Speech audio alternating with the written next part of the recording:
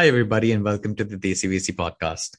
I'm your host, Akash Bhatt, and this is a show where I bring you leading angel investors and venture capitalists investing in the diverse tech landscape around the world. I'm very excited about this week's episode because we're set to explore for the very first time the tech ecosystem that is developing just on the other side of the border.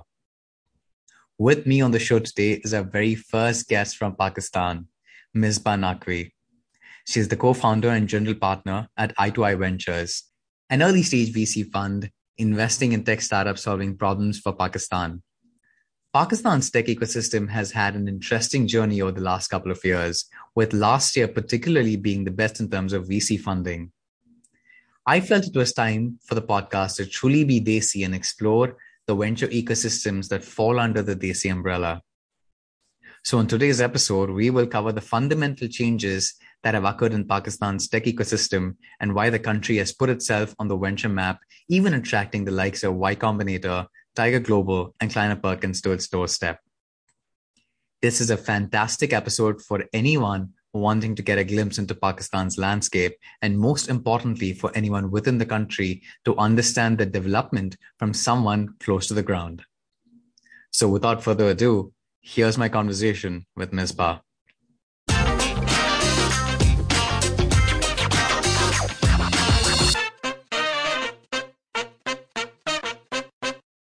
Misbah, welcome to the podcast. I'm really excited to have you here today. You're the first Pakistani VC to be on the Desi VC podcast as we expand the realms of the show itself. So really glad to have you and welcome to the show. Thanks so much, Akash. I'm delighted to be here. Really excited to be the first Pakistani VC talking to you. Hope you'll have many more on the show as you go along. But looking forward to our conversation. And thanks so much for having me. I'm really looking forward to bringing more Pakistani VCs on the podcast simply because I want people to understand both from within the Pakistani ecosystem as well as those outside to see what a vibrant ecosystem it's turning out to be. And the little study that I've done over the last few months really tells me how far the ecosystem's come along.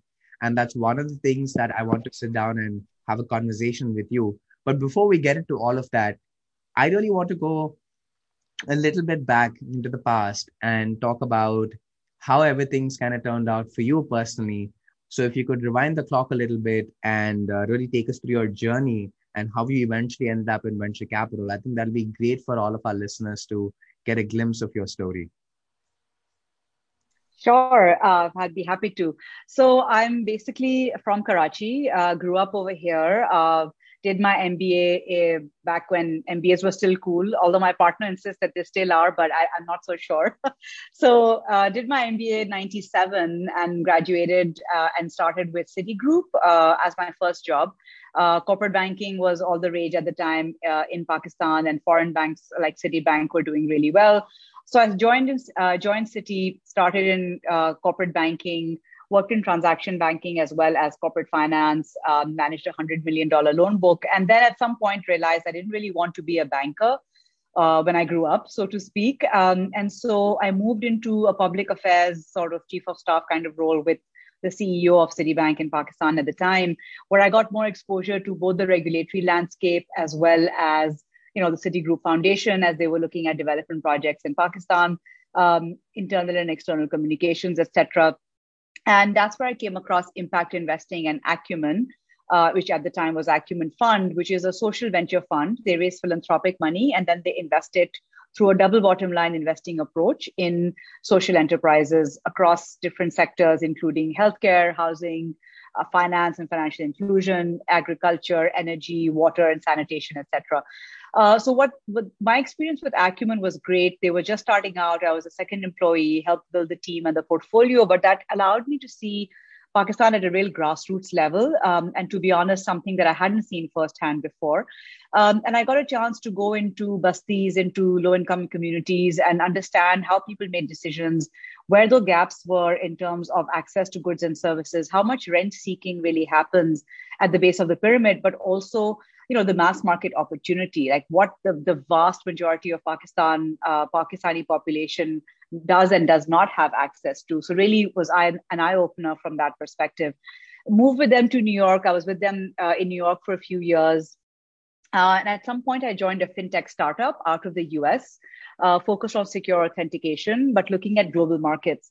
So, in a global role, I was actually looking at frontier and emerging markets in Africa, Asia, Middle East, etc., including Pakistan. And that gave me not only an appreciation for life in a startup because I was employee number two there again. So, very, very early days, actually 2.5.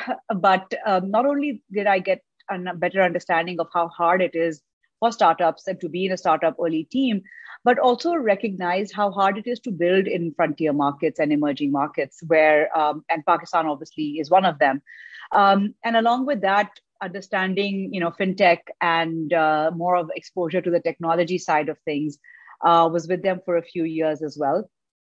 In parallel, I've been on the advisory board of Invest to Innovate, which actually my partner in the fund, Kusum Lakhani, founded a decade ago. So I've been involved with that company for the last decade, and they were Pakistan's first startup accelerator, as well as a company that works on the research and insight side. So over the last few years, we've actually been working with startups, as well as training other incubators and accelerators, not only in Pakistan, but also regionally. And then we're focused on putting out research for the ecosystem in Pakistan more broadly. So by association with that organization, I was actually getting exposure to the startup space over the last decade. And then a few years ago, when Kusum decided to set up a venture fund as a sister entity to Invest to Innovate, which is the accelerator, she asked if I would wanted to join her. I was taking a sabbatical. I thought I'd have a year of investing in myself, sitting on a beach, maybe reading things, catching up on life after 20 years of working nonstop. But that was cut short just after 3 months. I have no regrets there. But so I decided to join her, and together we founded i2i Ventures, which is now the VC fund where I am a co-founder and GP, and happy to share a little bit more about that through our conversation. Love how that story has kind of turned out. And before we go ahead, I just want to mention this quickly, and correct me here if I'm wrong, Misbah, but just wanted to get all of our listeners to understand what double bottom line investing basically means.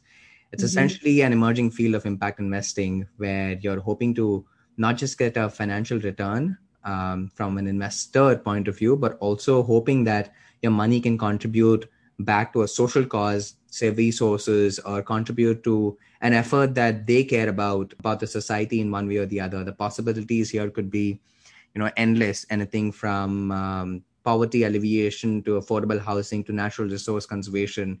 And perhaps what's just kind of like very top of mind for a lot of people right now is, global warming and climate change. So that's basically what double bottom line investing really means. But now coming back to you, Misbah, you really talked about having spent a lot of time here in the US, then going back, being part of an early stage fintech organization before being an advisor, and then going out to launch this fund. What experience, in your opinion, has kind of like really been rewarding for you in terms of setting you up for a role as a VC? The only reason I ask this question is when people are listening to this from Pakistan and around the world, I really want them to get a sense of what are some of the traditional paths and non-traditional paths that people end up taking to get to venture. Because when you take a look at it from outside, typically people will say that you need a finance background. Hey, this person spent a lot of time, in the financial industry, and therefore maybe they understand the space really, really well. But we've seen that the narrative is changing so much within venture capital. Today, you don't have to be from either a technical background or a finance background to either set up a fund or find a job within venture. You can be from the arts and humanitarian background, and you can still be part of the venture capital industry. So in your experience, if you're putting things in retrospect and looking back at how your professional life's kind of played out, what is that thing that kind of set you up for a career in VC? Yeah, that's such a great question, Akash. And I think it speaks to the broader, what we're calling now the democratization of VC globally, right? I think for me, it's not a path, it's a non-linear path. It's not something that if you'd asked me even 10 years ago, I would have seen myself doing. It's only with hindsight that I look back now and I think, like everything that I've done, every role that I've sort of played in, whether in a large 300,000 person corporate like Citigroup, or a 2.5 person startup, which is 4 months old, I think in some way or the other has led to who I am as an investor. And I think even though it is non-linear, I can piece that story looking backwards now, because I've been on all sides of the table, right? I've been on the side of the table which is writing millions of dollars worth of checks previously. I've been on the side of the table which is trying to evaluate what are the opportunities in the mass market in a country like Pakistan, which is really where the money and the opportunity is at. And then I've also actually got my hands dirty through the operating experience. I think increasingly we're seeing in venture people coming with diverse backgrounds, like you said. It's a little bit of the realization that in order to make good bets on people, it really is about people first, and then recognizing opportunities. For us, because we're early stage investors, the founders play such a key role in how we make our investment decision to actually come into a company, that evaluation of a good or a bad founder is actually is really helped by my background, because I've, again, given the diversity of what my experience has been like, I'm able to pinpoint certain traits.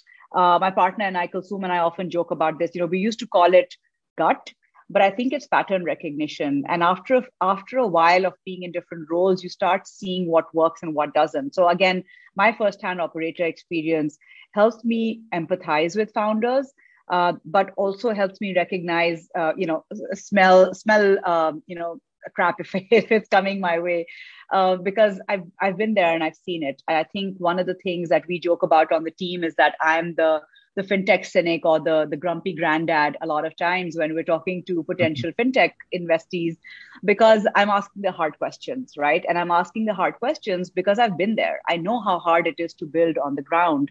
And I think that kind of perspective helps me empathize a lot with founders, but also helps me see when people are glossing over operationalizing something that where the devil really is in the details. So I think it's that aspect of being an operator which is really important. I think you also have to understand the broader regulatory landscape. You have to understand where the market is at, where the country is at, what the opportunities are. And I think that kind of expectation and that kind of understanding and experience is not just limited to people that are from the finance space.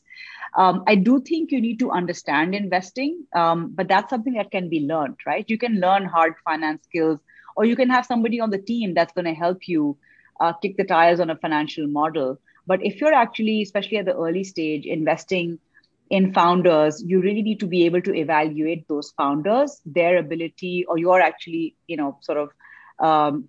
your conviction in whether or not they can build, and then the market opportunity that they're targeting. And that market opportunity also is, in the Pakistan context, looking at big problems around us that need to be solved. So it's not rocket science, to be honest. I think the finance aspect of it can be learned. There can be people on the team that help model out certain things, whether you're talking about portfolio construction, or whether you're talking about a return analysis for an investee company or a potential investee company. So I think it's not that hard to get access to those finance skills. I think what's harder is building that investment thesis. And to be honest, even though I came to this with over 20 years of experience, I have learned so much in the last 2.5 years of being an investor that I'm not the investor I was when I started out 2 years ago. And I think that journey is something that also speaks to how much you can learn once you're actually in the space. Well, there's a lot that you touched upon there, which I couldn't, agree more with. But one of the things that you touched upon was talking about your experience being an operator.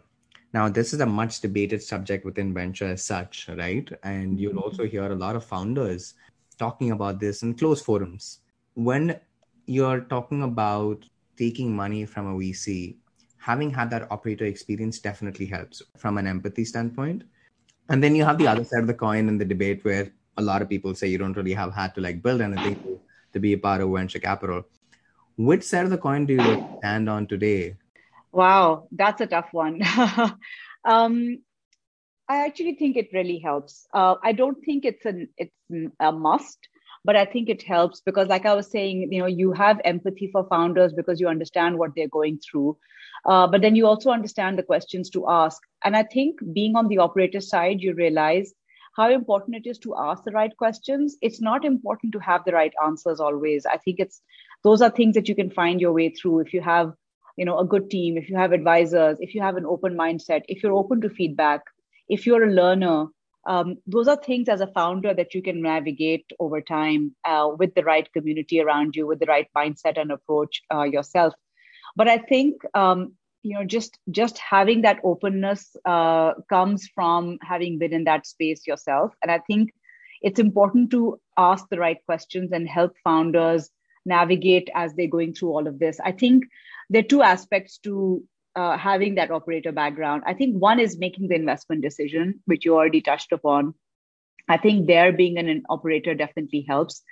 I think it also helps in portfolio support, right? As investors, at least at i2i Ventures, we're very conscious about not being helicopter investors, not being, not hovering over our startups, but actually helping them and enabling them as they navigate, their own sort of strategy, their landscape, and what they need to do to succeed in their space. And that sometimes means recognizing that we don't have the answers either, but that we can help them think through some of those questions. So I think that operator experience, I don't think it's a must, but I think it's important. And even if we talk about the venture space more broadly, now, Akash, you were talking about, how the types of venture investors has also started changing, and there are many more. There's much more diversity, which I think is definitely a good thing, not only in terms of gender and ethnic backgrounds, but also just in terms of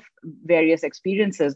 I think as that is happening, we're starting to see more of these angel operators coming in and having an operator background and just making small investments where they're able to help people that are raising VC funding in a way that, maybe other investors can't.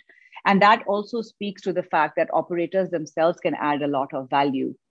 So I think to your question, while I don't think it's a must, I do think it's definitely a positive, and definitely helps as you make investment decisions and then as you help your investee companies grow.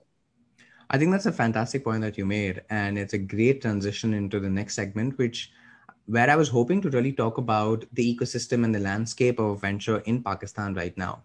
But I think you set us up really well talking about angel investors and obviously operator VCs, kind of like been a very hot subject all over the world, maybe like 3 years ago or so when the whole term operator VC was coined.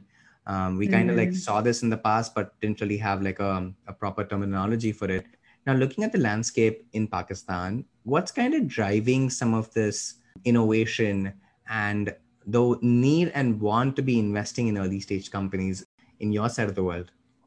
Yeah, such a great question. And, I'm so glad that you're asking that as a first question that we're talking about in the Pakistan context, because this really has been one of the main reasons why the Pakistan startup space and the VC space, the tech ecosystem has taken off in the last 2 years. Just as a sidebar, Pakistani startups raised $350 million this year, in 2021. A lot smaller than some of the other markets around, especially India.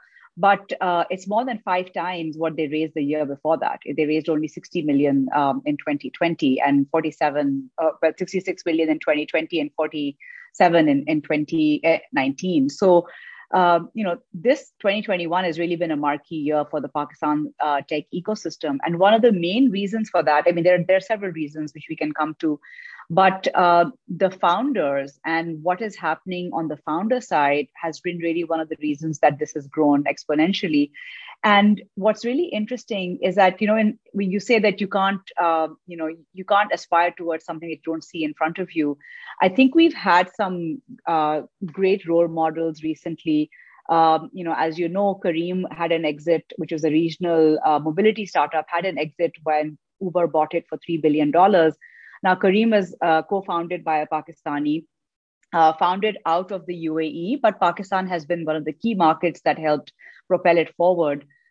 propel its growth forward. And it's been very visible in Pakistan. So not only were people able to associate with a Pakistani founder that did good, but they were also able to see this business model around them where, not only was there a leveraging of the gig economy, people were getting jobs as drivers, but people were using the service. They were using this, Uber-like service to go from one place to the other. And so the exposure to that on a first-hand basis, as well as the fact that a lot of people actually worked at Careem, had great experiences there. This was a fast-moving, very strong on operations startup. And those guys, a lot of them now have moved beyond, and this is not just Pakistan. I can say that it's for Egypt and Saudi as well, and some other regional markets, UAE included, that these people that were in the early days of Careem or were in the team have actually now launched their own startups. And what they're bringing is a mindset change in terms of looking at unlocking the Pakistan opportunity through a fast-growing startup, through tech disruption. And these are people that actually have had strong operator background themselves, having done this, previously with a company like Careem. There are a few others as well in the e-commerce space. There's Daraz, there's Baikia that's been around for a few years also, which is also looking at moving goods and people. So the point is that not only have founders got these kind of examples and this kind of experience, but because generally the interest in the startup space has grown, we're also seeing founders come from corporate backgrounds like Unilever or Nestle or even banking, and now are saying, wait, I've got like 5 to 7 years experience. I understand the market really well.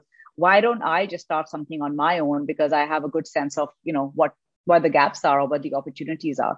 So I think those are a couple of things on the founder side that we started seeing. There is a little bit of people sort of moving back to Pakistan. I don't think it's significant enough to be a real trend at this point. But I think there's, from the founder perspective, I think this kind of interest in building in Pakistan and recognizing the opportunity to address a market where so much is broken through technology and disruption has really been one of the key reasons why the space has grown so significantly in the last year. And then, one other thing that I would say, and there are a couple of other reasons which I can touch upon as well, but one thing that's linked to this is increasing tech adoption during the pandemic. So we actually have, we have a young population in Pakistan, 60 to 70% under the age of 30 and growing. We have 100 million plus broadband users. So access to internet is available. It's quite cheap. And so tech adoption is increasing in any case. And then COVID just accelerated that as well. So I think on the customer side, we started seeing more sort of acceptability of tech models. And that coupled with the fact that people were building good models actually really, pushed the market forward. You made some fantastic points and laid out a comprehensive picture of what's kind of propelled the startup ecosystem in Pakistan. And, going back to a couple of points that you hit on, especially last year was probably one of the most rewarding years for the country in terms of the funding that the startups were able to raise, upwards of $300 million, which has never happened in the past. And most importantly as well, there are certain sectors that have, kind of done well, and you kind of touched upon those. COVID kind of helped support that expansion as well, and fashion being one, e-commerce being another, essential services being the other one out there. Now, when we are talking about upcoming economies and upcoming markets from a startup perspective, we obviously look firstly towards what the VCs are doing to support it, but secondly, most importantly, is the infrastructure. Is what is the government doing? What are the local governments doing to support it? What kind of initiatives has the government taken to support this growth? The only reason I ask that is because I want to draw parallels to what happened in India. And I worked in the startup ecosystem about 12 years now. Wow, it seems like a long time, but 12 years ago, when NASSCOM set up 10,000 startups, 10,000 startups was an initiative with a long-term vision of impacting 10,000 companies over a span of 10 years plus through funding, incubation, acceleration, mentorship, and providing startups with any sort of a resource that would then help them launch companies and scale them further, which also involved bringing together the best-in-class VCs, giving them an opportunity to look at what's happening from the Indian landscape point of view, because India for a long time had been a talent exporter, but the Mm, government took a massive bet on the startup ecosystem, and obviously the rewards are being seen now. About 12 mm, years later, you've seen companies go public. You've obviously seen more unicorns come out of the country last year than ever before, or in combined in history. So there mm, was a huge role that the government played, both at the central and at the domestic level within each state. What is Pakistan doing in terms of helping support that growth from a perspective where tomorrow, if you look back at it and say, hey, back in 2020, these are the things that were set in place, and today Pakistan is where it is because of the initiatives that were taken. How closely do mm, you think VCs also need to work with the stakeholders from a government and infrastructure point of view to really ensure that this is a robust, solid support system that can really help? And it's also, in a way, a cry to a lot of citizens to say, hey, don't go outside and build. There's a vibrant ecosystem that's kind of developing here, and it gives you a chance. You pointed out to Kareem as a great example. Even though it wasn't founded in Pakistan, the large user base was that are part of the country. So it's really pointing to all of these factors, saying you've got a vibrant ecosystem, you've got a great infrastructure, you obviously have a government that's supporting. Of course, the VCs are setting up funds here. You also have an opportunity now to take money from other foreign VC funds. We obviously saw Kleiner Perkins make its investment last year in Pakistan. So all of these mm, factors are already pointing towards rosy image of what the ecosystem looks like today, and it can only get better in the times to come. mm. So how would you kind of like put all of these pieces together and say there are certain things that still need to fall into place, but yeah, things are going in the right direction. But let's start out with the government and the infrastructural Mm. progress that Pakistan has made in the last few years. Sure. I think one of the things that has been super helpful has been a supportive regulatory landscape, a supportive government, especially in the last couple of years. And I'll answer two parts of your question together, because you also talked about lobbying and engaging on policy. And like I myself have been on several of these working groups with the central bank, which is the State Bank of Pakistan, and the SECP, which is the Securities and Exchange Commission, as they've looked at revamping some of the laws. So a couple of major things did happen in the last 2 years. One of them being that the state bank actually allowed Pakistani startups to set up holding companies outside the country, which was not allowed previously.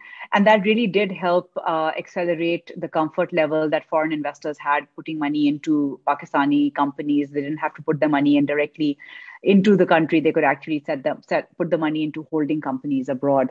That was pretty significant. I think along with that, there was some regularization around, or easing up of regulations around exits, and taking equity and dividends out of the country at the time of exit, which was clarified and made a little bit more conducive to growth. And then, the SECP, for example, launched a sandbox where they work with, NBFCs, non-banking financial companies, and others that are looking to try new business models in areas that may not have been covered by regulations previously, so that they can continue to co-create and work with the regulator as they grow the space.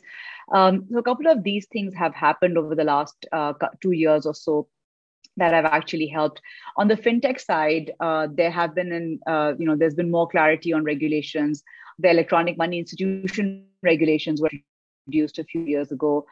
Just this year, but late last year, the digital banking regulations have been released as well. I kind of maybe think it was this year, it was a few weeks ago. And that has been through a process of engagement with stakeholders in the space. And I think that speaks to the government really looking at engaging with people and understanding what some of the major roadblocks are, and how they can be eased up and removed. I think there's still a way to go. There are things like taxation, where there's an opportunity to incentivize digitization through a more sort of progressive tax policy.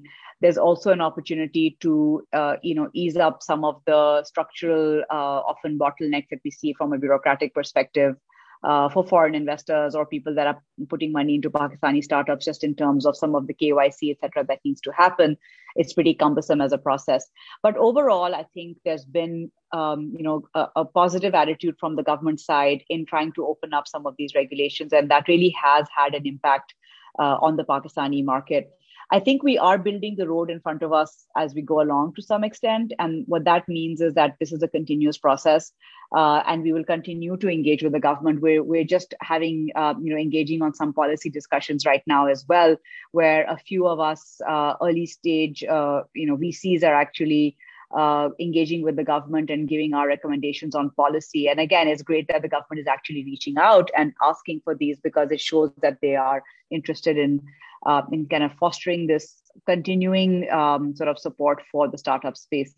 So I think it's been positive so far. I also feel like to some extent, like, the genie's out of the bottle. When you open things up and you see what a positive impact it's having, it's hard to go back on some of those regulations and go back to the way things were before.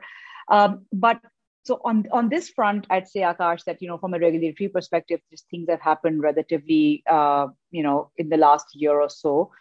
We've been working on it for the last 2 years. But taking a step back and looking at the evolution of the ecosystem in the last decade, I would say that there have been other initiatives which have all led to this point as well.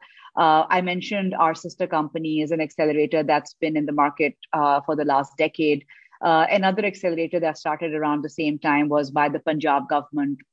The Punjab IT board had set up Plan 9, which was an early incubator accelerator in Pakistan.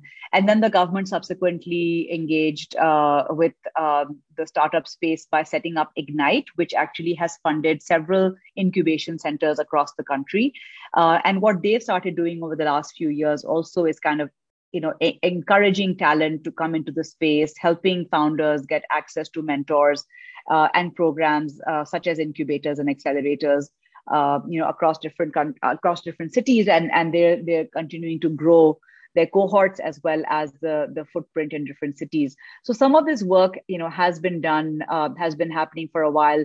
The Nest is another incubator that has been around for a while. And I think a lot of these things, like we joke and say it takes a village, but really has been a while coming to the point where suddenly we've seen a lot of traction in the last 2 years, but it's not coming out of nowhere. I think a lot of people have been building heads down in this space way before it was cool to do so.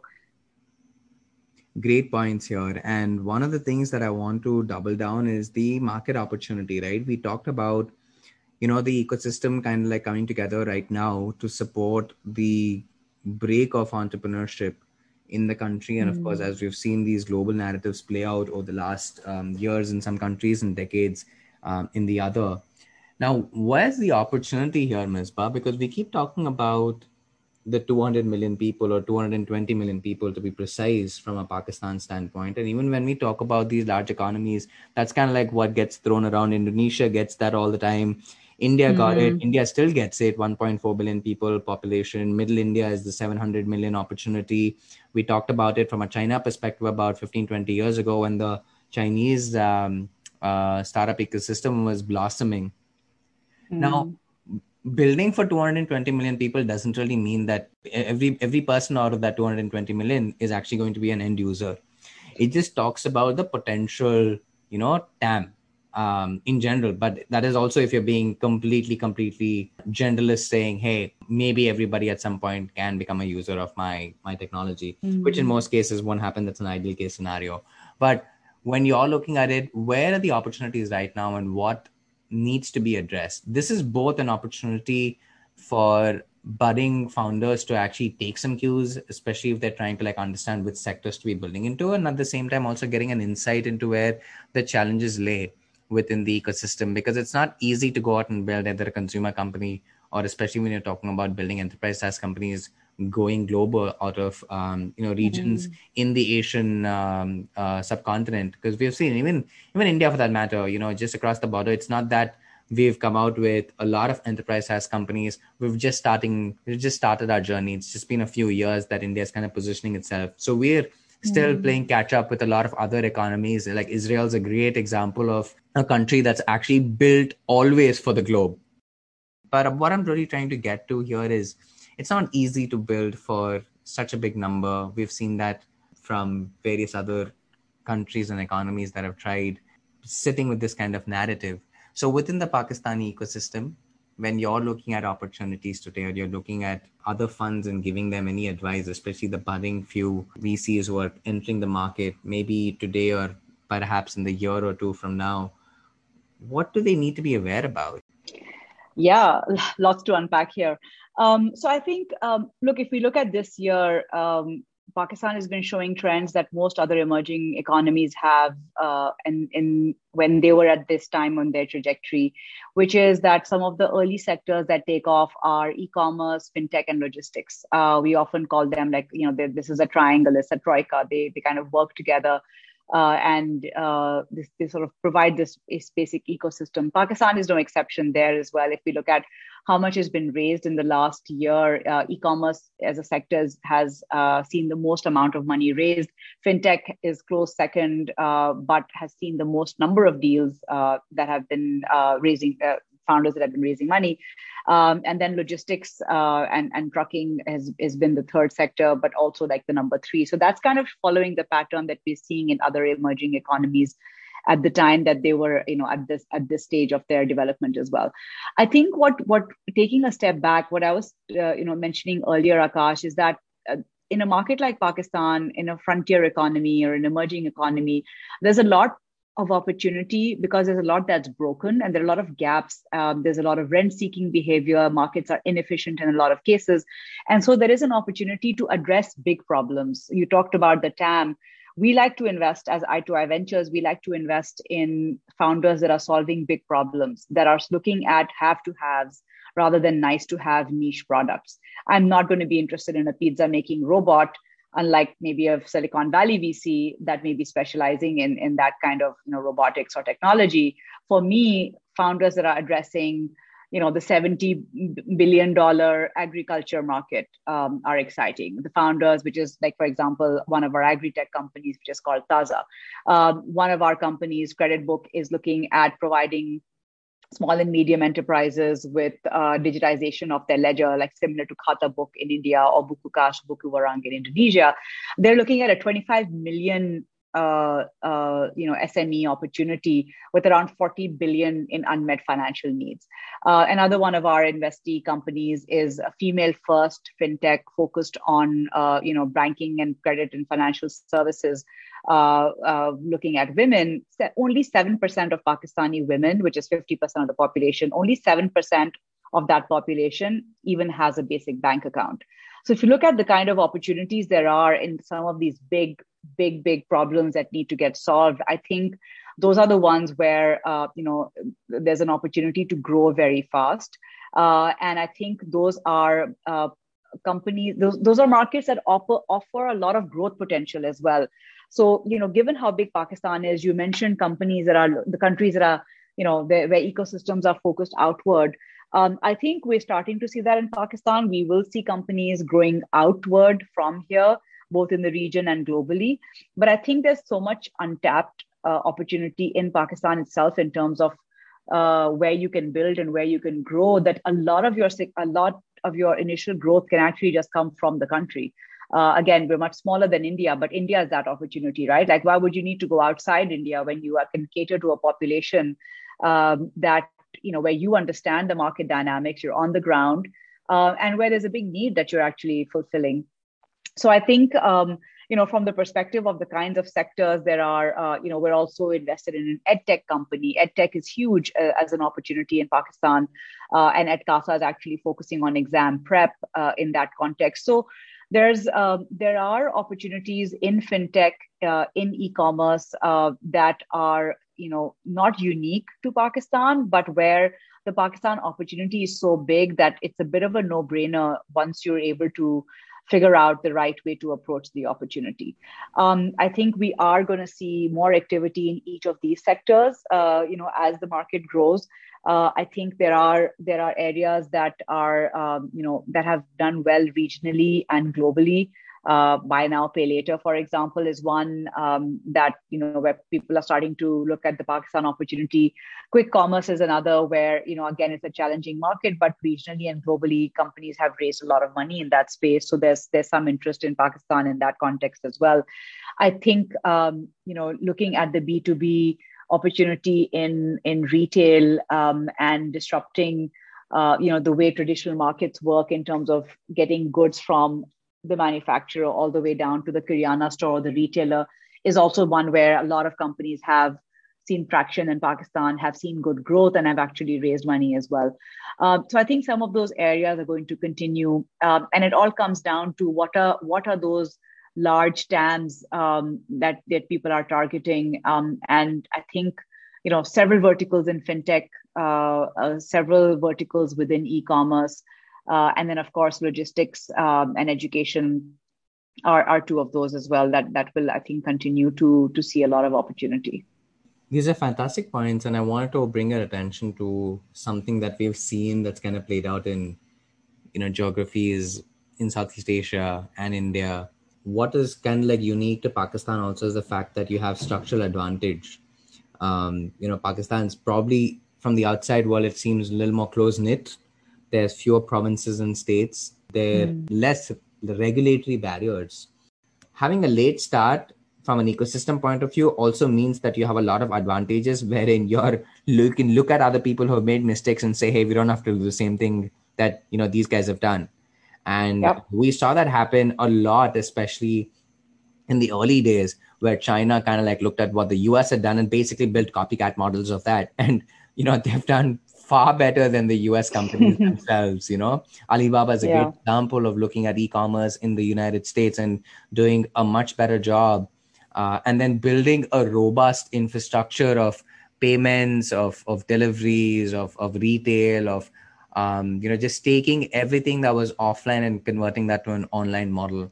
Now you have that opportunity within Pakistan as well. Now copycats are obviously not bad. Copycats are great, but where copycats actually become even more vital and kind of get really ingrained into an ecosystem is when you're able to add that desi mix, that uniqueness factor that is kind of like very unique to countries like ours. Adding that local flavor kind of like makes it very, very different. So is that how you also look at the opportunity, saying, hey, if there's a copycat, bring it on, but let's see how well and how best can you adapt it to the current ecosystem and the needs of the market, so that we're able to provide something unique and make that experience so unique that it doesn't really relieve the consumer? That's kind of like how you also increase your LTV, right? If you're talking more so from a VC terminology perspective.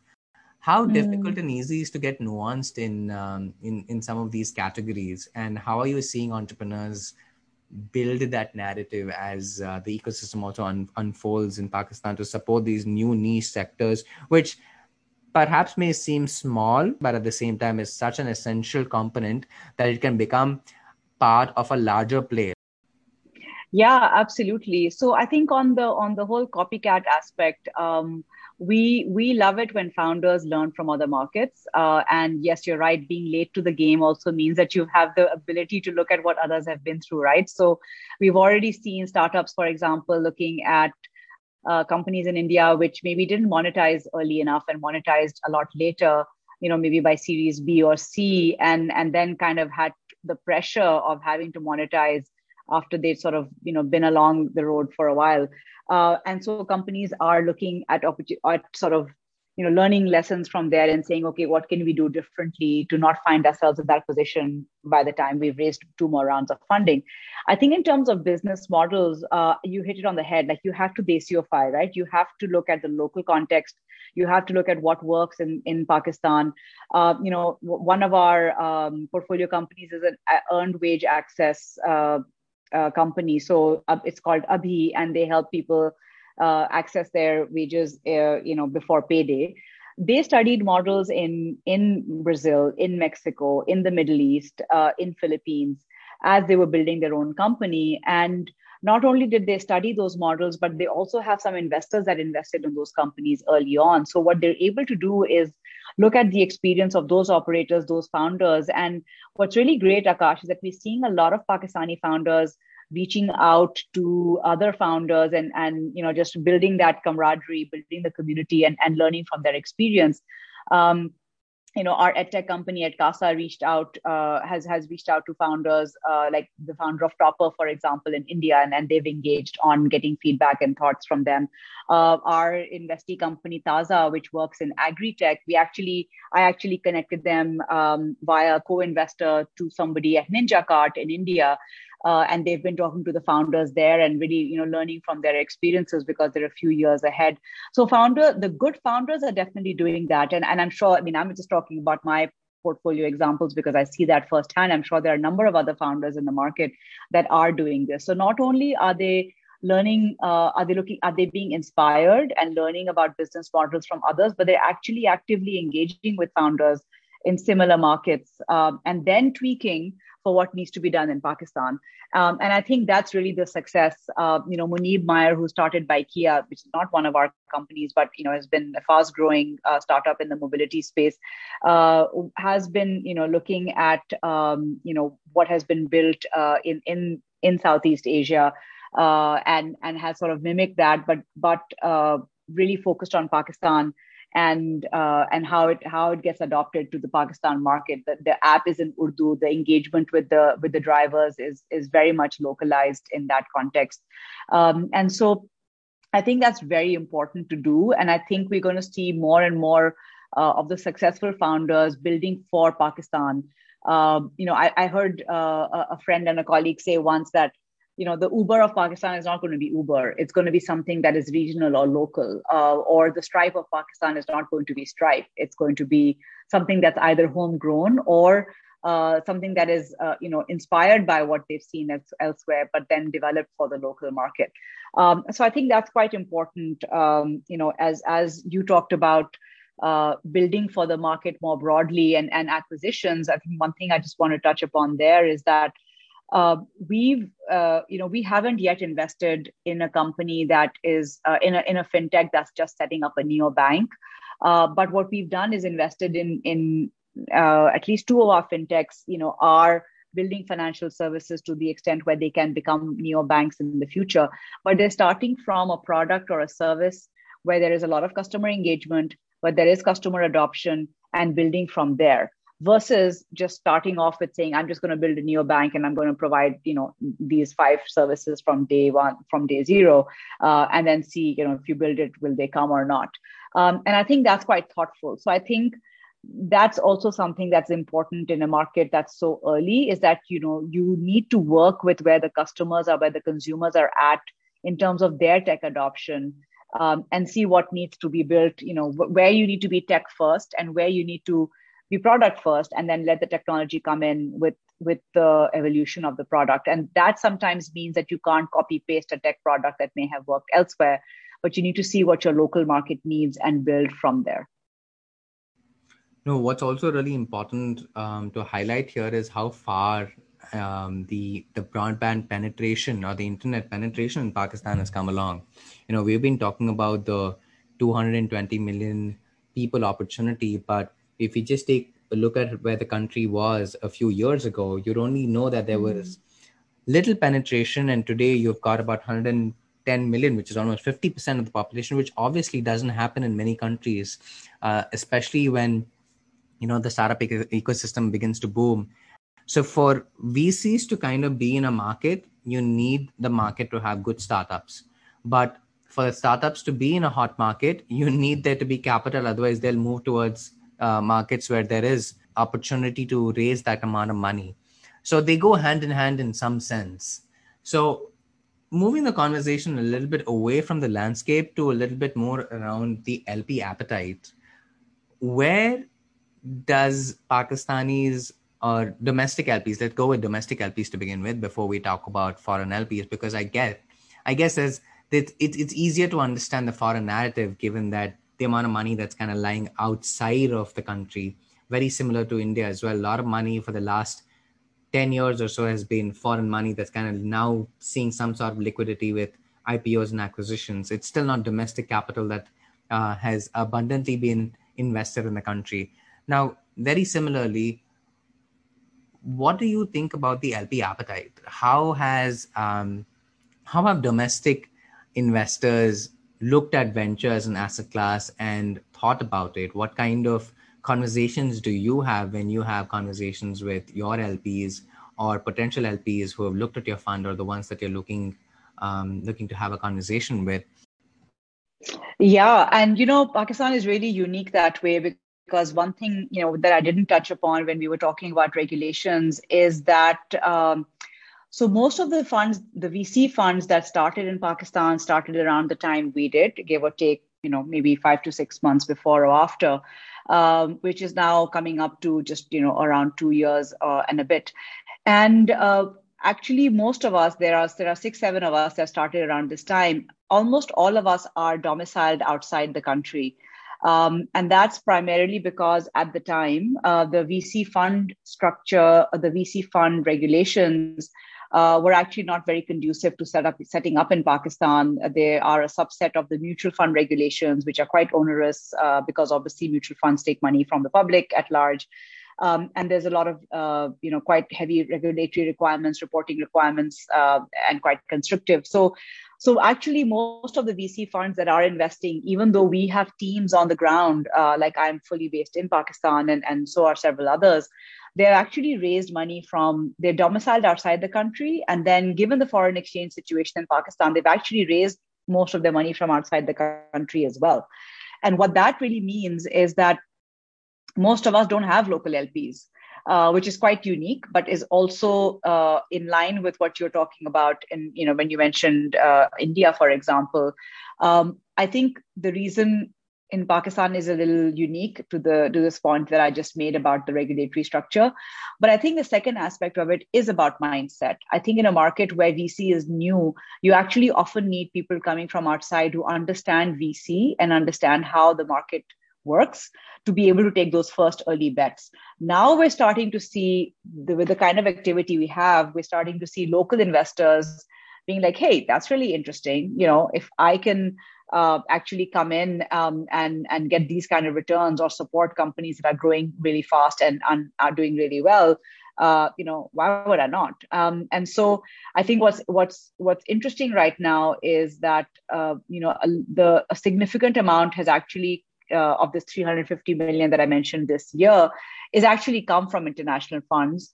And even that has come from quote unquote local funds is coming from pools of funds that have been raised internationally. And I think we're going to start seeing some of that continue with more and more international funds looking at Pakistan. But I think we'll start seeing more of a homegrown LP base in Pakistan over the next few years because people are starting to see the opportunity. I think one thing that is potentially similar with other regional economies also is that there tends to be a bit of a state mindset or a business owner mindset. Multi-generational family owning companies are not used to sharing equity. They're not used to giving up control. And I think a lot of times people have been a little wary of the startup space because they're like, wait a minute, what do you mean I'm not going to own more than 50% of this company when I invest in it? How will I control what the founder does? And that mindset is completely, opposite to what helps startups thrive. And so we have seen some bad investors in Pakistan over the last decade or so, which is why, startups have been held back to a certain extent. I think that's going to start changing. I think more local investors they're already coming in as angels, but we're going to start seeing more LPs and funds that are coming in, as well as investors that are looking at supporting companies independently, individually. I think business houses and large business families are also excited about this opportunity, and everyone's kind of seeing, do we set up a fund of our own, or do we come into another fund as an LP? Like, how can we actually be part of this really growing, fast growing space? I think in terms of regional and global examples, we have those in front of us, and people are starting to see that can be possible in Pakistan as well. So it is an exciting time. It's very early days still. We do hope the momentum continues, but it's definitely an exciting time to be in an ecosystem that's relatively new, but that is seeing exponential growth and getting local investors excited about it as much as foreign investors are right now. Well, you hit the nail right on top of the head. The ecosystem has just arrived at the global stage, and it's the beginning of a new dawn. And the more people are able to like take notice of this right now, the better it is in terms of getting in on the opportunity, both from a talent perspective, a founder perspective, and of course from LP and VC perspective as well. You've really touched upon a lot of points that kind of give an outsider like me a good glimpse of the opportunity and challenges that currently exist within the ecosystem, and that's really important for anyone to understand any startup landscape. And you've done a fantastic job in doing so. But as I said, we're just getting started. There's a massive opportunity that needs to be addressed here. I'm really looking forward to how the narrative plays out in the coming months, because 2022 is going to be a significant year. I feel if the country raised $320 million last year, I think this is going to be a far more significant year, because we will see more companies coming out of the country. Of course, when you have organizations like YC, Kleiner Perkins, Tiger Global, all taking an interest and helping companies grow from a global perspective, there will be a lot more domestic interest that's going to support that as well. And you're at the forefront of it. And I'm really excited to see how this is going to play out, not just this year, but also in the coming few years and hope perhaps the decade. I want to bring you on at a later stage. Perhaps it could be as early as towards the end of the year or early next year, and kind of do like a recap of what the previous year was. And this is also something that I've been looking forward to doing with a bunch of VCs here in India, is looking back at 2021 and then just decoding and deciphering the ecosystem for a lot of listeners. And I want to do that with you as well, Misbah. Bring you back early next year so that we can take a look at 2022 as a year that was, and really talk about how far the ecosystem's come along. And I'm very confident that we'll have a lot more insights to really share with the whole world about what's happened in the last 12 months in retrospect. So this has been a great conversation for me personally. This was a quick 101 for me in terms of catching up with the Pakistani landscape, especially from a VC point of view. And I'm looking forward to like more with not just all the guests that come across from the Pakistani VC ecosystem, but also in general, hopefully bringing on some founders and talking to them about the challenges of fundraising and everything that, they can share from their perspective about building companies in the country. Absolutely, Akash. Thanks for the opportunity to share a little bit about our sort of ecosystem and where things are in Pakistan with you. And I would love to come on again. It would be really interesting, I think, to do a retrospective and see, the conversation we had today and where we are in the market a year from now, or, let's say in another 10, 11 months. So definitely look forward to it. And thanks again for having me on. And I'm really honored that I'm the first Pakistani VC on the Desi VC podcast. And I hope there'll be many more. And thanks so much for the opportunity. I really enjoyed our conversation. So that brings us to the end of this episode, and Misbah truly put a spotlight on several aspects surrounding Pakistan's growth story. While the markets and opportunities are still nascent, it is quite evident that there is a lot of a case to be made in the coming years for Pakistan's growth story from a global perspective. I would highly urge you to follow this closely, and as Misbah rightly put it, the next few years would be a really defining period for the tech ecosystem in Pakistan. Well, if you're like me and you've enjoyed this episode and all the ones that we've been bringing you so far and would like to hear more such guests, do subscribe to the podcast and share it with as many people as you think would enjoy listening to it. It really helps others discover the show, and most importantly, keeps you up to date about all the episodes that we bring straight to your phone. Thanks again for joining me on this episode. Next week, we have another great guest on the show who will shed light on what it means to be both an LP and a GP at the same time. So stay tuned to find out who it is. I'll see you next week here on the podcast. And until then, stay safe, everybody, and keep hustling.